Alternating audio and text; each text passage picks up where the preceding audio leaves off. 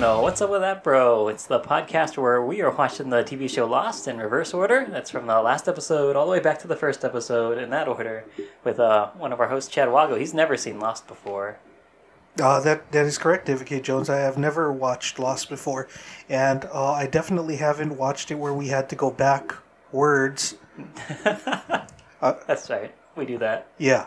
We say that. And we do that with our other co-host, AJ Nieves. Yo, everybody, welcome to the show. This week we're actually considering Season 2, and the episode is entitled S.O.S. The general synopsis: Rose is opposed to Bernard's plan to create an SOS sign. Jack and Kate propose a trade with the others. Rose is opposed, and Jack and Kate propose. This summary. Good job, summary writer. Yeah, they just went like, let's keep it short and sweet, you guys, this week. I wish they said something about toes. We don't find out about that for a few more weeks. Mm-hmm. Great episode. Jumping right in, this felt so thick and syrupy. It was really laying on the sweet, and I was there for every moment of it. This was a well-plotted episode, a lot of good story. It was my first experience having a Rose and Bernard-centered episode. Because previous to this, they were just the guys that lived in the cabin and had the dog. Right. Yeah. That's right. Yeah, holy shit, that's right.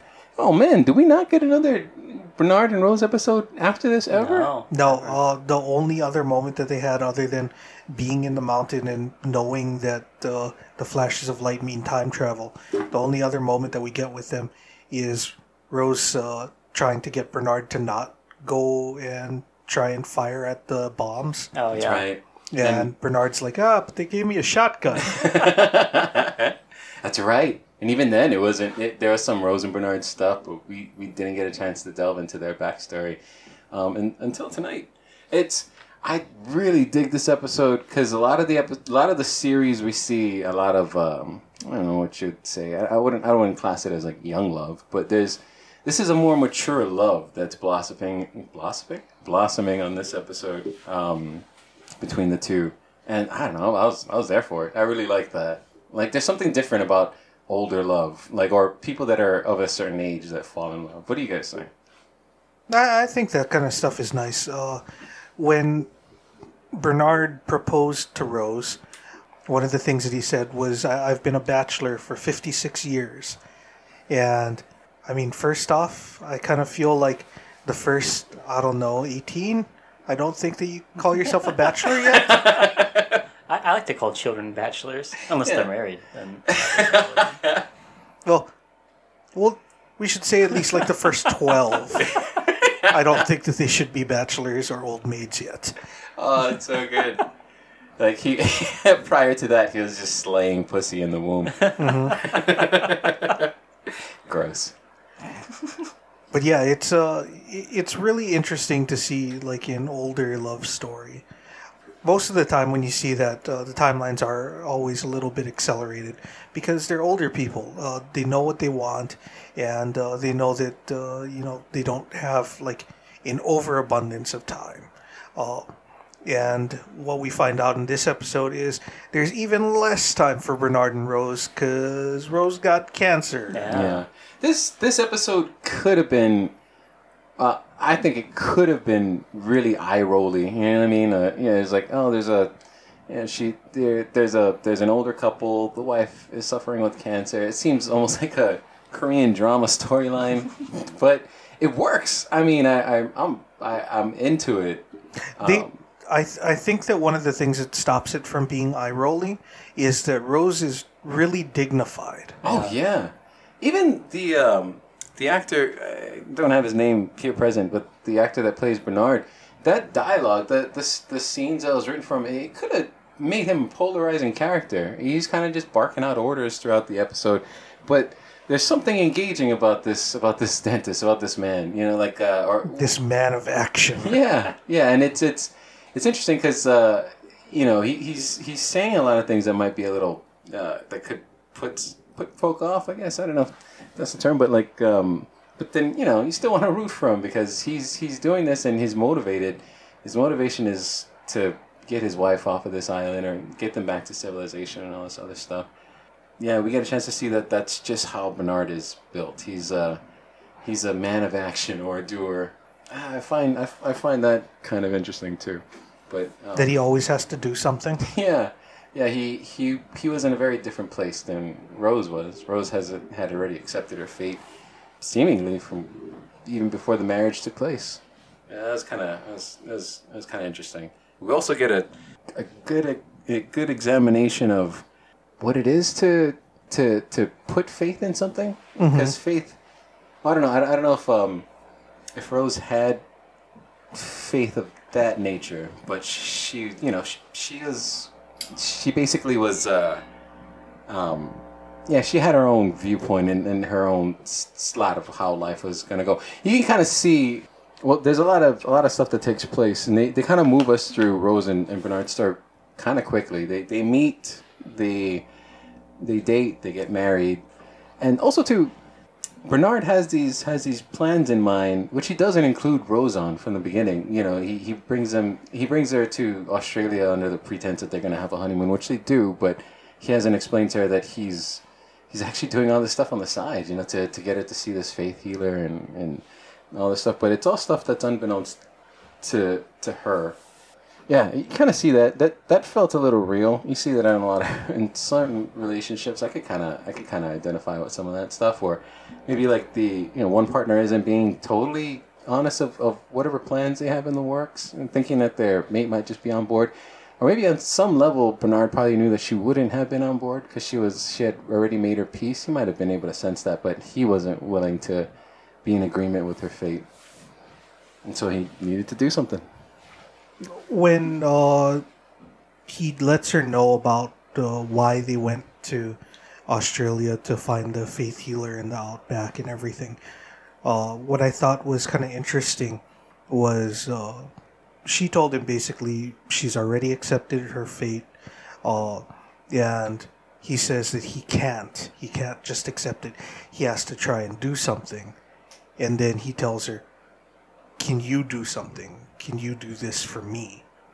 And I thought that's it's an interesting thing to say. It's like I kind of feel like it's a very selfish thing to say, because someone who is going through cancer, and this Rose also establishes this is her second go round. She had cancer, it went into remission, and then it came back. So she's already had to reconcile that with herself twice, and he's asking her to open up for a possibility of something different again, which means that if it doesn't work, she would have to reconcile it with herself 3 times that she's gonna die. Right. And that's it's a super hard thing to do. I'm not speaking from experience or anything, but just I would assume that that's a super hard thing to do. Yeah, most definitely. It's incredible because we see that they're willing to try. I like that. I like that interpretation a whole lot. I read it a little differently too, because at this point they're married and she had already made her peace, and he is asking her something. He's asking her for something hard for her to do. Like you said, she's already made this reconciliation twice, in this lifetime, and he's asking her to try again, to not give up. And both of their points are kind of valid from their perspective. Mm-hmm. Like, she doesn't want to waste the time that they have left, but he doesn't want that to be the only thing that they share. But yeah, like, you can imagine like fighting to the last bit, where he's still trying to find her some help even while she's on her last living days. That seemed a little. It seemed very hard. I think I can see both sides of that. Yeah. But then I could see it from Rose's perspective too. And it's interesting because we get a couple arguments in this one between Rose and Bernard, and those are arguments that you could see that there's a lot of life experience between the two, or at least it seemed that it was written that way. Because even their arguments when they when they start to argue, I noticed that like Bernard kind of deflects and says, "Excuse me, I'm gonna go and build my sign." When their arguments get to a boiling point, and then and at another point where Bernard kind of says, he says what he says to her, like, "Oh, if I didn't do anything, then you wouldn't be here." And then she, instead of engaging further in the argument, just walks away. I feel like that's like some life experience stuff. Young people would be that's a clamoring to much get into more it. mature way to deal with arguments. Yeah. Well, in a way, but also like just walking away from an argument Yeah. and not dealing with the issue is not necessarily the most mature thing to do. Fair, yeah. But it's better than losing your temper. So. Yeah, it's a fair point. You brought up when he said, if I didn't always have to do things, which is what she threw at him, is that he always has to do stuff. He said, if I didn't always have to do things, you wouldn't be here. And the way that the line reading was done, I think, and the way that the episode is set up, he's saying that, like, the faith healer saved your life. You would be dead if not I, and if I didn't feel like that was something that we had to do. However, in alternate reading of that line, if I didn't always have to do something, you wouldn't be here. He's the one that made them go to Australia. Right. And it was the flight back from Australia I that was thinking crashed. that. Yeah, holy shit, yeah.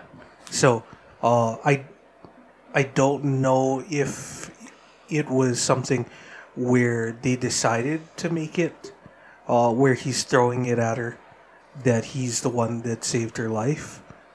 If that was a choice by the director, if that was a choice by the actor, because the other reading of it where he's feeling guilty that they're stuck here because of his idea is like that would be just as big a motivator as anything else to want to try and get off the island. Yeah, most definitely. Yeah, and I think that's the great thing about that line, because it has layers to it. Where it's because he could, even the way that he said it, he could still in that moment have realized it, because there was that awkward pause after he said it when they both just heard what he said. Oh, like he said it as sort of a Freudian slip kind of thing, where he's just like, now that I've said that, I realize that this is my fault. Yeah. Yeah. And I think that's part of also why she had to walk away at that moment, because she was like, oh yeah, right here, the place where that cured my cancer, but I feel weird telling you that right now, so I'm going to walk away. Yeah. Yeah, I really loved that scene that she had later where, she clues in the audience that the island cured her cancer by talking to Locke about his leg. Right. Because it also positions the two of them as kindred spirits. Right. Yeah. Where they've both been healed by the island. Yeah, most definitely. I'm so happy that we got that scene too. Another thing that this episode does is it couches this discussion that you can have or not have depending on how you want to interact with it. But I feel like it's worth mentioning.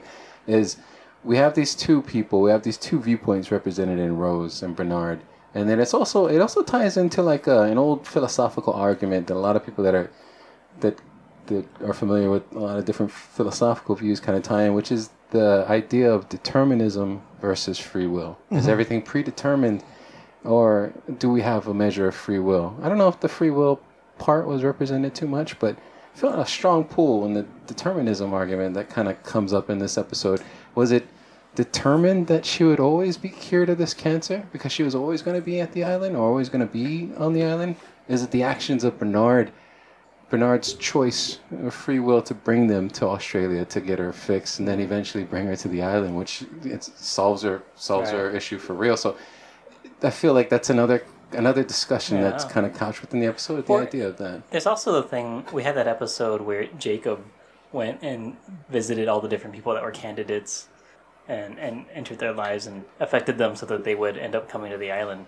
So I wonder if he had anything to do with them either giving Rose cancer or being one of the three people that called Bernard and told him to go to Australia. Ooh, I didn't even think about that. That is gorgeous. That is wonderful. That goes right in there. And I don't even remember if we even seen their last name in the cave, right? Or we need to make a list.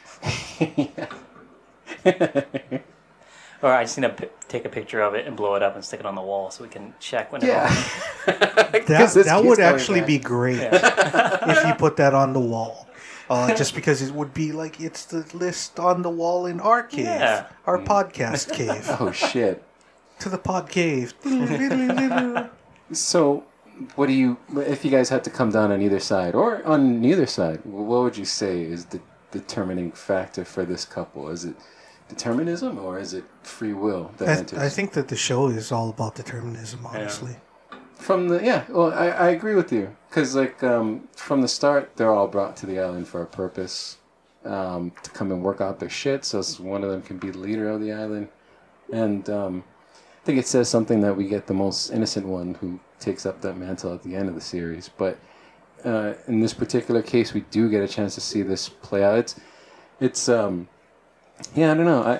I would probably fall on the side of determinism too, based on what we've known of the show so far. A lot of this is predetermined stuff by some forces that these individuals are not directly in control of. It's so they're being influenced or whatever. But besides influence, there seems to be like a heavy tide of predetermined items that come about, and we kind of already know this because histories have been written for some, and for some characters that we already know, history's been written with them a part of their own past, like people getting sent back to the 70s and all this stuff. It's all things that's already occurred, or it's already happened, the incident and all that. Yeah, I think the show, it's not just predeterminism, because like a lot of it's like that thing of Jacob's behind the scenes making people come to the island, which is like that predetermined part, but then how people act when they get there shows a lot about who they are, as the candidates, and also just on their own journeys to find redemption or whatever. Yeah. Yeah, and I think that at the end of this episode where it just shows all of the couples and also Sawyer and the dog, I think that this is Bernard reaching his point of what the island needed him to fulfill. Is just for him to be able to just be instead of having to do. Yeah. Mm-hmm. Because the next time we see him after the gun stuff is just the two of them living together. He's chilling. Yeah. Like both of them are chilling. They end the series with this couple alive and well at the end, which they get a happy ending, which is very odd for the show because they get a happy ending because they're not main characters. Yeah. That's true. They live out whatever life that they have left to live out on this island alongside Vincent, who we all know gets the keys to the island after Hurley's done. Yeah. Mm-hmm.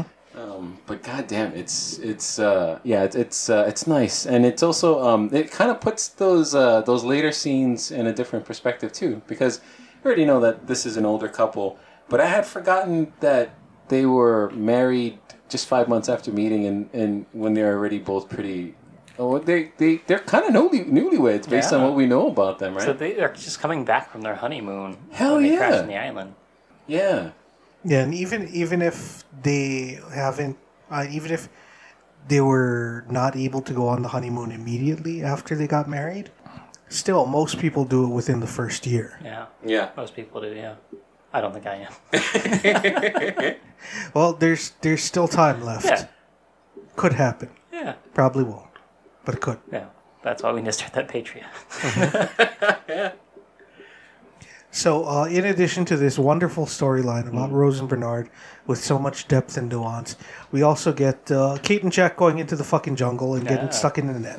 Getting caught up in a net, baby. That was that must have been some fan service shit back in the early aughts for this show, because people are like, put them in a fucking net, you guys. Let's do this. I don't think anybody wanted that, but they were in such close proximity. You see, like. The whole time where Kate is trying to get the gun out of Jack's pants, that's not a metaphor. It was actually a gun. The entire time I'm just thinking to myself, so they're going to make out, right? That's how this ends? Yeah. And no, we don't even get that. No, we don't get that. We just get them bumping faces a bunch. Yeah. Even when they fall, when they Jack shoots the rope and they fall down, and she lands on top of him. Like that's the classic moment to start making out, and still nothing. She giggles about something, but that's about it. Yeah. Oh, what did you guys make of these the Jack and Kate scenes? I feel like those are kind of nice and opposed to what we get in Bernard and Rose, because they're not crazy young, but they're still young enough to be considered young folk. Yeah. Probably in the 30s or whatever. Yeah, and this didn't delve as deeply into the melodrama of the relationship quadrangle as usual, which it did touch on, because when we first see Kate in this episode, she's helping Sawyer get, I don't know, oysters? Barnacles? It looked like something like oysters. Like oysters, I think. Clams? He cracks one open later and gives it to the dog, so... But they are collecting some sort of shellfish, and they're having a nice moment with Sawyer teasing her, as Sawyer does. Yeah. And then Jack's like, "Hey, come with me, go into the jungle." And then Sawyer's just like, "Nah, I'm good." And he's like, "Wouldn't talk to you." So basically, this is the Jack, let me holler at you scene real quick. This is kind of the the school dance, and then the other guy walks up and is like, "Can I dance with your group?" And you're like, "Yeah, I guess so." Oh, yeah. If we were to go back to the flashback story, I pulled up our names for our actors of tonight, which is Rose and Bernard, played respectively by L. Scott Caldwell and Sam Anderson. I feel like Rose is killing in this episode. There's these scenes that we see her. She walks into the faith healer's office or room or whatever, and it's a spectacle to see. A mini spectacle, but one nonetheless. It's like a serial killer's lair. It does seem like that. Holy shit! It's a room filled with crutches hanging from the ceiling. Which, if he wasn't a faith healer, that'll be just like, do you just murder people that have problems walking? Yeah. It's like, are you just like the guy who's like preys on the slow and infirm? Did you write these children letters and throw them up on the wall yourself? He's just like, I'm going to give you the chance to run away. Oh, you can't run. Murder time. Just how I like it. Call me Dr. Isaac.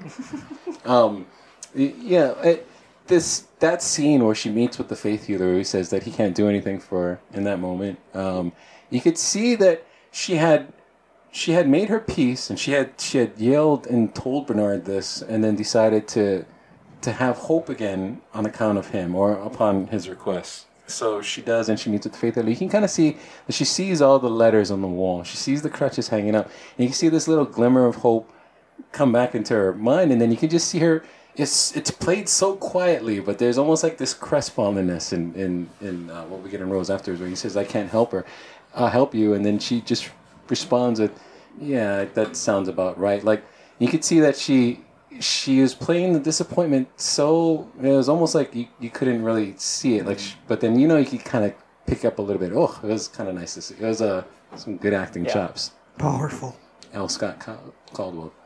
Yeah. But yeah, I thought that was awesome. Yeah, she did a really good job in that scene. And most of the scenes in the flashback, she has to cry or be close to crying, but she does a really good job the whole episode. Yeah, it's amazing. Like you could see the tears welling up, but she doesn't go into full cry mode. But yeah, it was a good scene. I was digging that. Yeah, like with that faith healer, and then a few episodes ago we had the Echo episode where he goes and the girl's father is a fake psychic. Mm-hmm. So I wonder how many like psychics and fake psychics and things there are in Australia. Is that like a magical place? Is there ley lines in Australia? Well, that's what Isaac was saying, that this is a place of great power and like a nexus of energies or some stuff like that.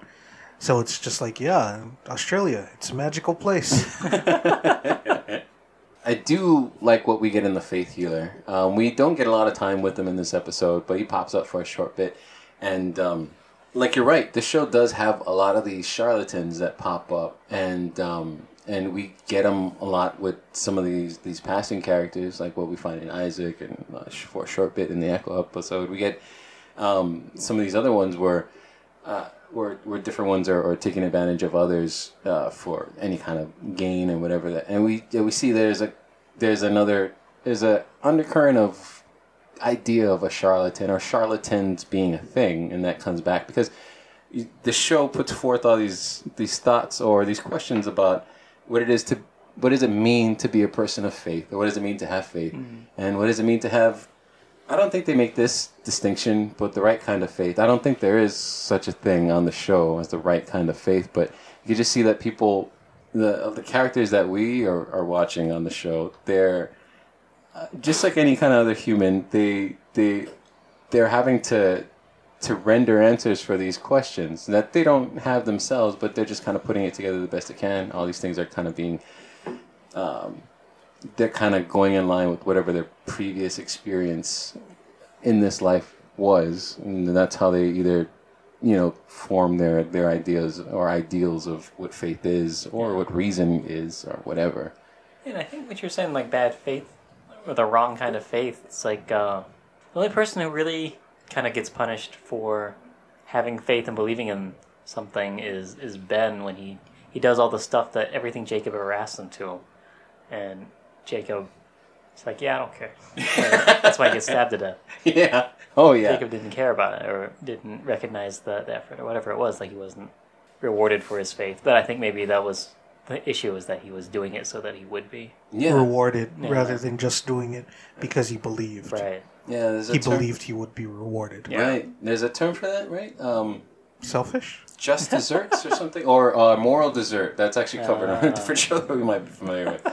But the idea of doing something... Are you talking about that show, Zumbo's Just Desserts on Netflix? Yes, Zumbo's Just Desserts. It's a New Zealand show, not an Australian. New Zealand really knows when it comes to... knows their stuff when it comes to moral dessert. Yeah. But yeah, you're right. Ben isn't rewarded for his service because apparently he is serving the island way longer than anybody else that we've known on the show. And still all that stuff isn't rewarded. Or it's the idea of, Jacob didn't even have his own designs, but just put forth a plan to finding a successor, and then it just so happened that his successor plans didn't involve Ben that much. Yeah. Also, Jacob was raised on an island with just his mother and his brother, so I'm sure his social skills weren't very great, so he didn't realize that, this is kind of a dick thing to do to somebody. Yeah. To kind of make him my servant and then blow him off. Yeah, and that has a lot of strong ties into a lot of biblical characters, which the show draws a lot of heavy inspiration from. In the Old Testament, Moses was supposed to be someone that was supposed to be a faithful person to God and a servant of God. He frees the Jews from the oppressive rule of the Egyptians and takes them walks them across the Red Sea after splitting it with God's power. All this stuff, and carries out all these miracles, brings down the tablets of the Ten Commandments for God's people. If you're looking at it that way from the Bible standpoint, but in the end, Moses doesn't make it into the Promised Land after wandering around for 40 years or whatever. Everybody else is able to go inside, but Moses ends up making a mistake, and then he's not allowed to go into the Promised Land alongside the rest of God's people. So it wasn't a mistake that caused the 40 years of wandering? It was a mistake of them, I believe. I don't know if I'm getting this right. It's been a while, but it's something along the lines of when he had came down from the mountain with the tablets, they were worshiping a golden calf, which is idolatry, and God was not cool with that. So I ended up, having them wander instead of getting straight into the Promised Land. And then at that time, I think there's a scripture in the Bible where the thing that keeps Moses from getting into the Promised Land is at one point, I think, God's people that are with him are complaining that they don't have water. They're tired of eating the manna and all this other stuff. So he strikes a rock with his staff, and water pours out. He said, "Here, have your water," but doesn't give thanks to God, and that's the thing that doesn't get him into the Promised Land. So it's something. Yeah, that's real Old Testament-y. Yeah, it's very Old Testament-y, right? But these are echoes that we hear throughout the show, and we have it in this character that we have in Ben, and though he's not heavily present in this episode. He is kind of like an undercurrent force that is just kind of stewing in this room, which I love what we got out of that character, Michael Emerson, sitting in that room, just being creepy as fuck. Yeah, because he's got those big bug eyes, and then they put all the makeup to make his face look all bruised up and everything. It makes him look extra creepy. Yeah, around this time, Michael Emerson hasn't been in a lot of things, and I think he ends up getting a lot of recognition for being on Lost. He was actually supposed to be a one-season character, but they liked what he was doing so much that they just had him present for the rest of the series. Prior to this, he was doing like a few minor roles, and I remember seeing him. He was like a body on Law and Order or something. He probably was. I think he had played like maybe a psychopathic murderer on Law and Order, and that's how they came to hear of him, and they brought him on the show to play this character, Henry Gale, which ends up becoming Ben Linus. There's also, I think Michael Emerson right before this is like maybe around the same time, or maybe right after the original Saw movie came out, and Michael Emerson is in the Saw movie. He's not the killer, but he's like another one of Jigsaw's like string 'em ups. But he's in there, and he's creepy as fuck in that too. But like, did I ever tell you guys that I bought that on DVD and never saw it? The original Saw? Yeah, and then I let somebody borrow it before I watched it. Oh no! And then they never gave it back, so I've still never seen the first Saw. Have you seen any of the other Saws? I've seen the second one, definitely.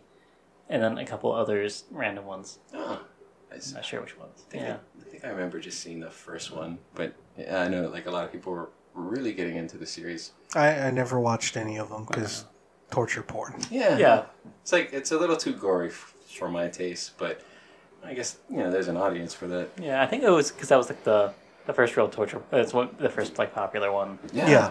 So it was still new and cool at the time. Yeah, because like after that, didn't they have a bunch of others that kind of sprung up? Hostel. Yeah. Hostel? Fuck. I haven't seen that. I just remember hearing of it. And I don't know what else. The Hostel Hills 2. have Hostel 2. Yeah. Saw 3. Saw 3.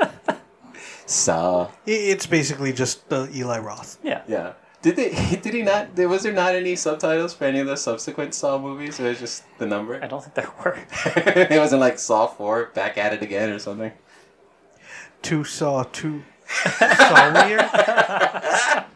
2 Saw, 2 Sawyer, or... Saw 2, The Sawing. Saw 3, Saw Goes to Hawaii or something like that. Saw Goes Hawaiian. Saw 4, Saw with a Vengeance. Saw in outer space. Saw goes to camp.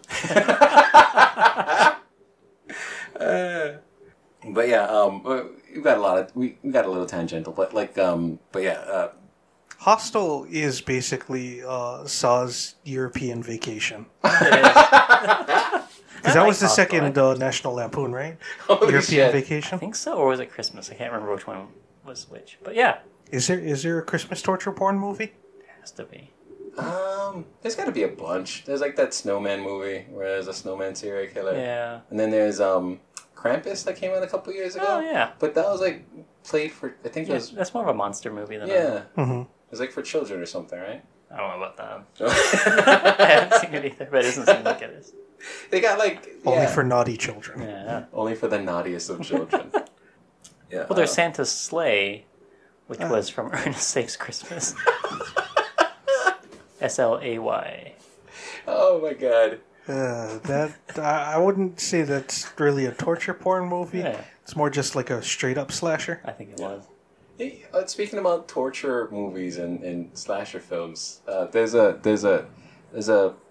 part in that scene between Sawyer, Kate, and Jack where Sawyer calls him Dr. Giggles. Are you guys familiar with that reference? Yeah, I know it was also a horror movie. Yeah, I was trying that's to remember all I if it was know about about a it. dentist or not.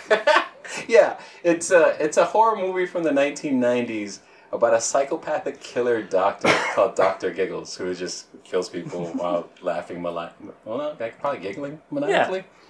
But like I remember that movie, and I remember watching that movie as a kid, and it fucked me up. There's a scene in that movie, Dr. Giggles, where the doctor, like he's killing people all willy nilly. He's like he's the big bad of the movie, and then at some point, I think he gets shot. Like the doctor gets shot or stabbed or something, and then they just cut to the scene where the doctor has himself splayed out on a table with a hairnet, and he's taking out the bullet like in a surgery that he's performing on himself. All the while he's kind of giggling, and I was like, oh fuck. And then I think it just fucked me up for a while. Yeah. It's funny because we had that on VHS cassette tape, and I remember sleeping over at a friend's house, and I was like, dude, we gotta watch this movie. And I was like 10, and he was like, yeah. And then his mom came and he was like, what are you guys watching? And it was Dr. Giggles. And then she made me turn it off. And then I was not invited back to sleep over at that kid's house.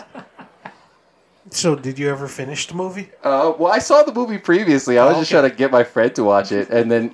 you were just trying to inflict the same mental anguish that you went through. I was like, oh, this is traumatic. I need to inflict this on another friend of mine. All right, listeners, if you have access to The Ring, not the movie The Ring, but the actual Ring video, please don't show it to AJ. Because he's going to make me and David watch it. It's just going to be re-rolling up into the studio like, I know we got an episode tonight, but guys, you got to see this. It's like a Weird Al tour film or something. Yeah. Let's sit down and watch it. Oh, my God. Also, Jack tries to do surgery on himself after he gets shot. Oh, that's right. I don't remember the context, but... So he really is Dr. Giggles. He really is Dr. Giggles. Holy shit. Oh my God, that's got to be like there's something bumping around in the subconscious of Damon Lindelof or something. Like there's that someone movie. In the writer's room who knows Dr. Giggles. And then he's just like, oh, I just want to sneak in the reference. Holy shit, I forgot about that Jack surgery scene. Somebody ends up knocking him out, right, in that episode. Yeah, I think Juliet does. That's right, because he's still struggling to be in control. That's a lot. Yeah. So, going back to what we were saying earlier about, Australia being a land of magic. Right. One of the things that Isaac says about the great power in the area, he says it could be magnets. It does. I just want to point out that seems to be a through line for this fucking show. Somebody in the writer's room got that, and like they held on to it and ran with it. They're like, we're still doing the magnets plotline, right? Like this is what's causing everything, right? Magnets.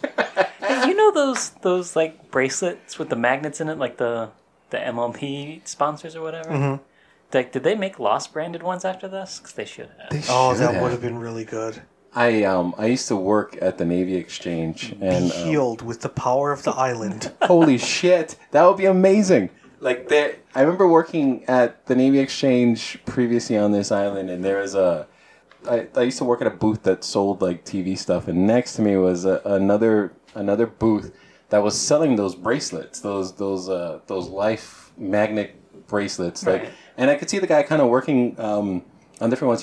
He would have them stand and then balance themselves, and then they'll fall over, and then you put his bracelet on, and they're like, oh, magically now they can maintain their balance. And I remember thinking to myself, like, holy shit, if that guy can sell magnets, I should sell the shit out of whatever TV stuff I'm selling over here. But yeah, I did not have the faith required for those bracelets to work. And the thing is, like, people remember them as, like, a fairly newish thing. Right. Like, they're just like, oh, yeah, that was back in, like, 08 or 09 or something, right? Yeah. Like, I remember being in high school and then having a magnetic necklace. Because, shit, I remember those. Yeah, because, like, I didn't want it because I believed magnets would heal me. Right. I wanted it because it looked like a fat rope chain. And... I'm not rich, so I couldn't afford a fat rope chain, but I could afford a fat rope of magnets. But how was your balance back then? Better than it is now. I know what I'm getting you for Christmas. A fat rope chain? A fat rope chain made of magnets. It's just going to be like store-bought magnets. So it's just the alphabet in different colors. Oh, man.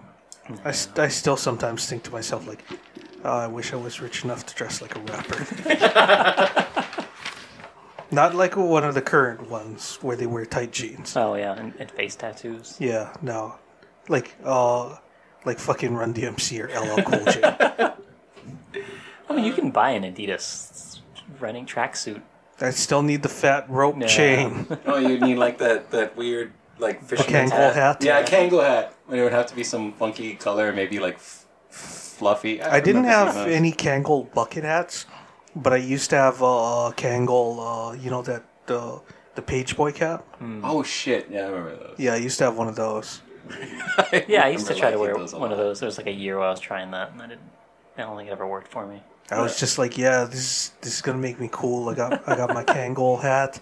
I got my fat magnet chain. I gotta give it up for people that try new hat styles because I'm such not a hat guy. Yeah. But like, hey man, I like that people try different shit or they try to they try to affect their look a little bit. I don't know. It's always fun. Once you find out what works for you, you just stop. Yeah. You figured out what worked for you. Yeah, that's true. I have a coworker that rolls into work with like I don't know what they're called, those paperboy from the 1920s. Like he's selling newspapers. He wears a hat like this to work. Yeah. Yeah, like A almost every newsie? day. Yeah. Like he looks like a newsie that's there to install your cable. It's fine, but damn. Well, I mean, once he installs your cable, he is giving you the news, right? While he's installing your cable, I think he has the tendency to scream out extra, not read all about it. Watch all about it. That should be some network's thing. Some news network. Yeah. Extra, watch all about it. Guys, I think we have to start our own news agency. You can stand on the corner and wear silly hats. Oh man, I would start a news agency just for the hats. Just for only the hats. Did you ever try those Dr. Seuss hats? Oh shit, I remember those. That's like they always remind me of fucking Virtuosity. What's that goddamn song? Jamiroquai. Fucking Jamiroquai. Jesus Christ. I was laughing because I thought you were talking about Virtuosity, the movie with Denzel and Russell Crowe. Okay, here's something I know about that movie. There's no kissing scene between Denzel Washington and the main protagonist, because the not main protagonist, but the female heroine, because they wanted to put a kissing scene in that movie, but he had what's his name? Russell Crowe? Denzel? No, Denzel Washington thought it would be too controversial, so it's just like, yeah, I'll do the movie, but you guys got to take out that kissing scene. So in Virtuosity, there's no kissing scene at the end. It's just like a nice, let me save this woman and then leave forever kind of thing. Now that I've finally hunted down virtual reality or augmented reality Russell Crowe. I gotta say, I fucking love that movie. Like, it's whatever, but I love that movie so much. The movie's not very good, but It's not. It's fun. It's fun as shit. There's a part, I remember me and my sisters, when we were kids, we would just like walk around the house yelling at each other, boom, boom, boom, boom, boom, kapow, because there's a scene in that movie that they're in a wrestling ring or something like that, and like Russell Crowe comes out and they're just chanting this weird chant, which is like people just pounding on the ground or something like that, and they're just going doom, doom, doom, doom, kapow, and that was like the whole thing. Not the greatest catchphrase for wrestler fans. I mean, Chad, you don't, but Yeah, it's no Austin 316. David, have you ever watched Virtuosity? I'm trying to think. I don't think I have. never. Russell Crowe is a serial killer made up of like 1,000 other serial killers. Yeah, a computer program comprised of all the worst killers. You have like Charles Manson, Ted Bundy, Adolf Hitler, all these guys smashed into one, and they bring him into whichever reality. wrestler was also a serial killer. One of those. Has that ever been a thing? Serial killer characters or wrestlers that were serial killers? Both. Serial killer characters is actually how Stone Cold started. Oh shit! Like that was actually what the persona was supposed to be at a first. serial killer. Yeah. He looks so not like a serial killer. Well, that was sort of the thing. Like he thought that he'd shave his head and then he has like the piercing glare and everything that he could be a killer. And then he's just like, yeah, someone who's like merciless and cold and that's who I'm gonna be. So they're just like, okay, so your new character, you're gonna be merciless and cold. Let's call you Mr. Frost. It's like, no. I could have got him so much endorsement deals with Wendy's. The icicle. Not that kind of cold.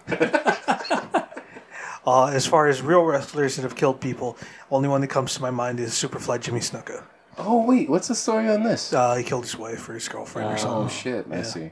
There's also another one who killed his wife and kid or something recently. Oh yeah, More recently. but that was That was like a murder-suicide. Yeah. Oh, shit. That's Chris Benoit. He was my favorite wrestler up until he did that. God. After that, after he did that and a day, he was my favorite wrestler because we didn't find out until like 2 days later. Oh my gosh. And it's just like, well, I guess I need to revise my list of who my favorites are. Did you guys happen to catch that last week tonight new segment that they covered on wrestling last Yes. week? I like that segment, and that is super fucked up what's happening within the wrestling world. No, it's been a going concern for a while. Hopefully, mainstream attention will do something that'll help. Yeah, that would be kind of interesting. We'll see. Give people health insurance, Vince. Yeah. What's your take on McMahon? Do you think he's going to cave to... No. Never. No. What? Is he... He seems like such a...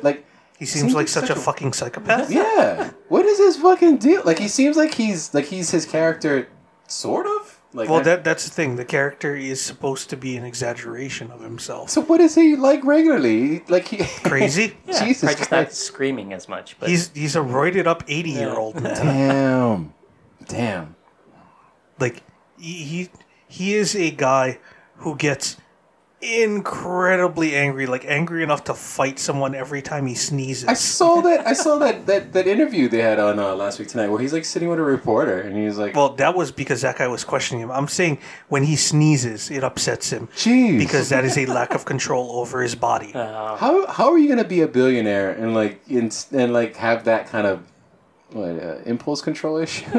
I kind of feel like in order to be a billionaire, you have to be a little bit of a psychopath. I suppose, yeah. Like, there's nobody that goes like, I have 100 million, but how can I get a whole bunch more?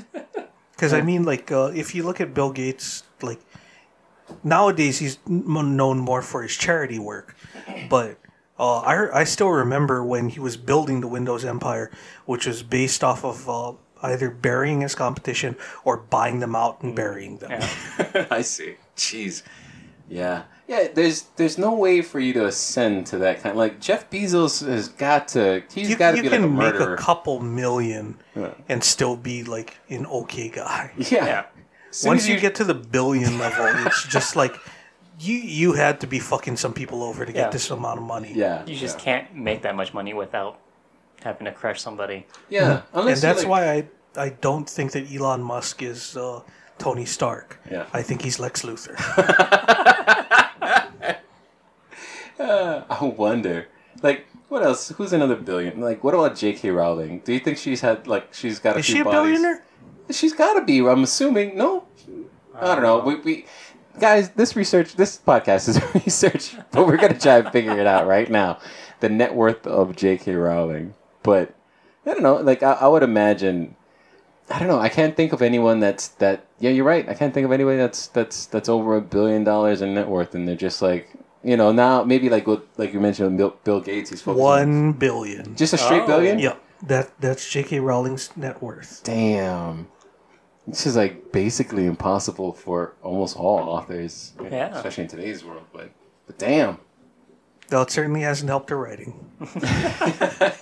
Yeah. Yeah, that's right. I said it. Fantastic Beasts is not that good. Oh, man. Yeah. I never read any Harry Potter books because it came out when I was in like 8th grade or whatever. So you were just the right amount of too old for it, where you're just like, no, that shit's for babies. Yeah, exactly. So you never got into any of the Harry Potter stuff? No, I've seen a couple of movies, but I don't. Yeah, it took me until I was like almost 30 before I could read it. Oh. Because I believe I was a sophomore or a junior when the first book came out. Right. So, like you, I was like, no, that's for babies. I can't read that. Once I got to about 30, I'm just like, I can read stuff for babies. I don't care. Are you going to judge me? Most 30-year-olds don't even read. Hey, you should be happy I'm reading a book instead of just blogs. Yeah. I swear to God, I remember when the Harry Potter craze caught on. I just never. I think it just missed me, and I never went, like I tried to watch like maybe the first. Well, remember movie. we are all about the same age.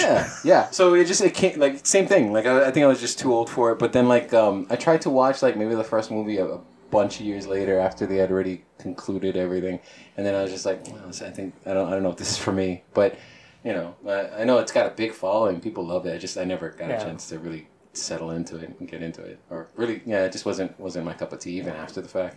Also, when you read it as an adult, you're just like, wow, everyone's kind of a fucking asshole. Wait, what's a skinny? What's your quick few-minute version of Dumbledore's an asshole. Well, now that we know he's gay, you shouldn't call him names.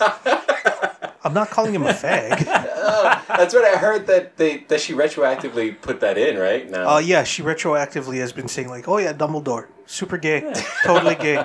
Representation in books, Dumbledore being gay. Yeah. Hey, you know what doesn't happen in the books? Dumbledore doing anything gay.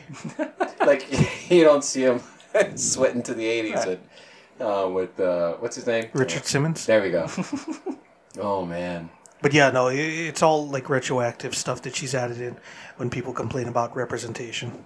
Let's see. Which doesn't make her a bad person, but she's a billionaire, so you know, maybe not that great either. Yeah. Going back to that flashback scene with Rose, and we were kind of talking about her meeting with the faith healer.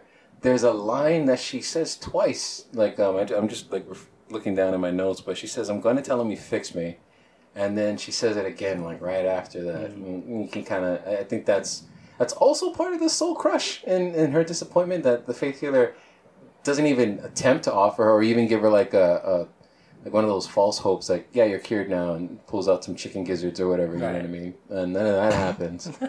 Well, do you think he's a real faith healer, or was he a fake like the other guy? Oh, we don't know much about this guy. Yeah. And it'd be weird to be a fake and refuse to help people. Yeah.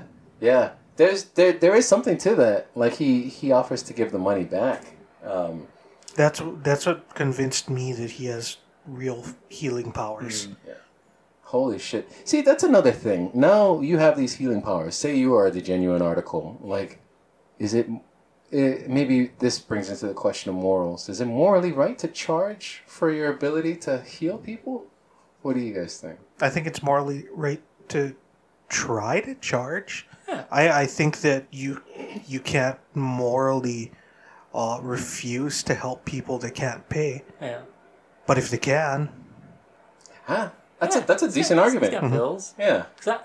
Because we see Bernard outside playing with the little girl in the crutches. And, like, she's brown-skinned, so I think it's implying that she's there and can't afford it. But she's able to because white people are paying $10,000 a pop. Oh. Yeah. That's what I got from it. Okay. We don't even know what he's doing with the money either. Yeah. Like, he could be, like, taking a very small cut and giving the rest to charity. I He think- could be giving it to some of the kids that like come by and they're like, "Oh, sir, I'm going to die." And he's like, "Not only are you not going to die, here's $9,000." Oh, nice. I think he's using that money to hire an artisan to put up all those crutches and to make a collage on his wall. That money gets put right back into his den of healing. Yeah, well, with a gift as powerful as his, it would be a shame for him to be up on a ladder, hanging a crutch on the ceiling, and then fall off and die. Yeah. Shit. Can't heal yourself. His energy wouldn't have allowed that. Yeah, that does raise some questions. But yeah, I don't know. I don't think we've seen enough of this guy. But but the wanting to return the donation seems like a big tell of what this guy was. Do we get, like, from our vantage point, is there any other genuine faith healers that come across in the show later that we remember? Because I can't think of any, except for... Not really, huh? Just all of our losties with their... Yeah. Well, when they go to the temple, like Dogen and the hippie guy, they have that pool that will bring you back from the dead. But that's different. Take your soul. Yeah. But it'll fill your heart with darkness. Yeah. Oh my god. All right, well, it's What time to was start it that Saeed said? wrapping up. I can't feel anything Yeah, he anymore? like feels Okay. empty or can't feel anything. Okay. When you said fill your heart with darkness, I was just like, I thought he was numb. Was he angry? Yeah, he was like it was like I neutral. think they took him afterwards and like they were going to test him on that table to see whether or not He was evil. he was evil. Yeah, I think there was a scale involved. Something. Yeah, if he weighs as much as 2 ducks, Yeah. he's evil or something. Yeah, and they're supposed to give him that poison. Yeah, that's right. Yeah. Well, it's time to start wrapping up. Easter egg time? Yeah, Easter egg time. Easter egg! Bazango. Yeah. So we got Locke when he's sitting at the computer. There's an Apollo bar there. Mm-hmm. Rose and Bernard when he's helping her get her car out of the snow. That's in front of O'Toole's Irish pub down in Chinatown. Which I don't know where that snow came from. There's an interesting story there. They probably knocked over Viola shave ice or something. Yeah, it's gotta be. It's gotta be a lot of shit. Right? Holy shit. Yeah, that looked really hard to do. Like, just from a practical standpoint, if they're doing that here, like, they had to have all their folks, other DPs and EPs, like, you guys need to get some snow Grind up in more here. ice! Don't stop! We're flying in these snow machines from LA. It's like these $20,000 machine. There's like 5 machines they bring in just to generate ice. Yeah. When Bernard gets everyone together and starts explaining to them how he's going to make the sign, Judy Chamness is there. Yay, But Judy. she's not there after that because she didn't buy whatever he was selling, I guess. Yeah. Bye, Judy. Oh, one last thing about the show. Rose got some real good comebacks. Oh, shit. Yeah. She's sassy sometimes. She's so sassy. Like, I love that Bernard's just like, well, if you had supported me, they would have believed me. And she's like, I think it's a management problem. Oh, shit. Yeah, that was a gong. That was a definite gong. That was good. Especially because we could see throughout the episode, Bernard, not a people guy. Yeah. Like, that's why he's a dentist, not a doctor. No bedside manner. Yeah. Worse than Jack. Yeah. So it is weird, though. He gets everyone together to, like, make the sign, and, like, people are, like, totally not into it. But it's like, what are they doing with their lives all day? They're like, oh, making a sign that could maybe get us saved is not a thing they would even try to do. Right? Well, Rose said everyone's building something. Yeah. Or Bernard says that. Yeah. Is a church being built? Something else being built somewhere? Everyone's trying to build something. Yeah. Yeah. Yeah. I find, that is fascinating, too, because at the end of this season and into the 3rd season, things go sideways. Of course, it always goes sideways, but yeah, they're essentially... The whole season. They've settled into building a society here, and I see what you did there. I see what you did. I see what you did too. Holy shit, That was good. we're not gonna go sideways until the very end, you guys. Yeah. But yeah, people are just picking up. It's very strange. Seems like that's part of the human condition too. You're like, we'll just you Yeah, can't so I be wonder how long I would be stranded on an island before I'm like, okay, well, this is my life now. Is it 48 days? Because these motherfuckers have been on this island for 48 goddamn days. I cannot forget about my entire, 30 whatever years of life prior to being on this island in 48 fucking days. Jesus. Like, when that's a pretty good question. When do you give up hope? Yeah. 60-day mark. After 3 months, I'm like, oh, okay, I get it. I feel like as soon as someone gets killed by the smoke monsters, when I'm just like, well, I guess we're probably going to die here. I think at the smoke monster moment, I would be like, okay, we need to try more things to get saved. Yeah. But then the time when we have a church and a pantry full of food, then it's like, okay, I guess we have a life here. Okay, I know we're wrapping up, but that kind of that whole idea is it just ties into human nature and at its core, well, not at its core, but human nature sorta, where the idea is just as long as you have what makes you comfortable, as long as you have your faith, as long as you have your pantry stocked full of food, then you could give a shit about most other things. You know what I mean? Like all that stuff. As long as you have all your basic needs met, which is the entire goal of man since the dawn, it seems like they get relatively lazy. So they're not in a state of struggle at this point. They're in a state of rebuilding and reconstruction and church building and getting a bunch of food delivered that's fresh off of some fucking parachute drop. It's crazy. That's all. Yeah. Oh, one last Easter egg. And again, there's an airport scene, which is shot at Honolulu Convention Center. Yeah. Or Hawaii Convention Center. What's it called? Hawaii Convention Center, right? Okay, Hawaii Convention Center. This one, they actually do take the time to try and make it look like a different airport, though. They shot in a different part of the convention center. It wasn't right next to the escalators like they always do. It was upstairs, past the escalators. So what have you guys been getting lost in? Just so that we sort of date stamp this episode, one of the things that I've been getting lost in is hype for WrestleMania weekend. I am super excited about WrestleMania coming up this weekend. WrestleMania is the part that excites me the least. But WrestleMania weekend, it means that other wrestling companies are also going to be putting on their big shows like the G1 Supercard with Ring of Honor and New Japan. WWE's trading division NXT is going to be putting on a match. It's all going to be so much fun. I love professional wrestling. I've tried to do a podcast about it twice. Nice. Are they still available if someone wants to go listen to them? Probably not. I've been getting Do you lost. still have them if someone wants to just like directly ask? That's for a good them? question. Yes. So tweet at Chad if you want to. Come get that. If you want to hear some of that lucha con ha-ha. How many did you guys do? Do you remember? I think we did 8 episodes of the first run, and we did 5 episodes of the second run. Nice. So, not a lot. Oh, get it, folks. I give up pretty quickly. I've been getting lost in for work. Actually, I was just telling you guys a little earlier. We had this ladder training stuff.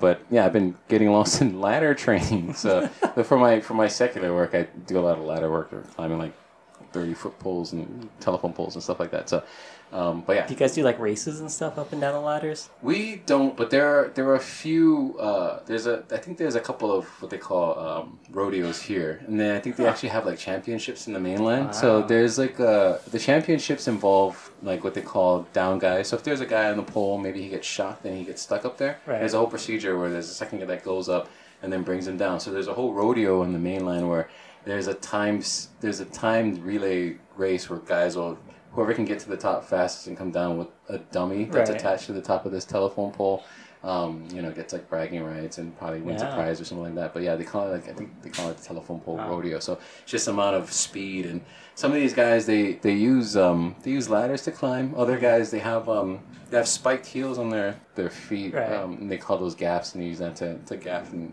sometimes that's not the only option here on the island, because some telephone poles are like in the backyard, and it's almost impossible to bring a ladder in the back there. So that gaffing skill is super helpful. When you guys are doing your ladder championships, do you ever just hang a belt and then have 2 guys try and climb up and see who gets it first? It's called a ladder match. Yeah. There's actually a death cage comes into play. Nice. No, Hell in a cell. No, I haven't seen any of those events here. I'm pretty sure they might have had a few, but you should totally just start one. I'd be so terrible. Like I'm mediocre at best on the ladders. Well, you don't have to be the champion. You can be the power behind the throne. Yeah, I could be the organizer of these you're events. the promoter. You'll be the Vince McMahon of cable ladder matches. I will not pay any of the ladder climbers anything. No benefits. They're all independent contractors. But yeah, that's what I've been getting lost in. I've been getting lost in it's a show on Amazon Prime. It's called something along the lines of like the giant beast that is the economy or something like that. It's got Cal Penn from Harold and Kumar Goes to White Castle. And also from working in the White House. Yeah, also from working in the White House. He brings that up in every episode. Hi, I'm Cal Penn. You may remember me from working in the Obama administration. Yeah. It's all about like the global economy and how it works, and like the first episode's about money laundering and how you would actually do it, and like how drug dealers and stuff do it, and how like billionaires do all their money laundering. Is it like a step-by-step guide? Kinda, yeah. Oh shit! It tells you how they do it. Yeah. What have you seen? Could we start laundering money with the Ladder Federation? Yeah, we could. I think the first step is to have a bunch of money. We're on our way there. Yeah. We're not paying any of these radio guys anything. They're independent contractors, and as soon as they hurt themselves, that's it.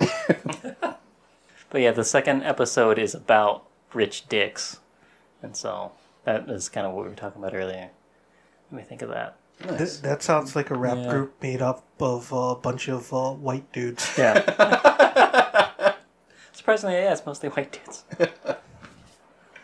I'm just imagining like 3 white dudes with like polo shirts and big stunner shades. Yeah. Rich dicks. Oh, I guess this happily brings us to our next segment. Next time on, our episode's title is actually entitled Dave. Oh. Wow. I think that I'm going to meet someone new who dies. Ooh. Someone named Dave. All right. Well, what's Dave like, you may ask? Well, Dave's kind of a putz, and that's why he dies. Dave's not here, man. Oh, it'll be great. Right. Well, so last week 2 weeks ago, your prediction was right Yeah. for the following episode, since we had seen it already. Oh, yeah, Yeah. the one where I cheated. Yeah. The one where I saw into the future. Yes. You saw into the year 2000. In the year 2000. All right, well, everybody. Lost Madness is still going on. Yeah, I think. we are maybe it was in the last week. Sweet Yeah. 16. Or maybe the finals right now. We'll have to do the math. Well, currently where Next week. we are Yes. in time, we're in Sweet 16. Where you are listening to us is probably different. Yeah. Wow. Well, check out our Twitter Design at is WhatBroPod and find out if it's still happening or not. And if it is, vote, damn it. Yeah. Vote, folks. And if it's not, let us know what you thought about who the hunkiest lad I'm was. P. Diddy. Vote or die. Yeah. That's not what Diddy sounds like. I could have I swore. don't fucking know what I Diddy could have swore sounds Diddy was in the studio tonight, yo. like. You don't know what Diddy sounds like either. Shut up.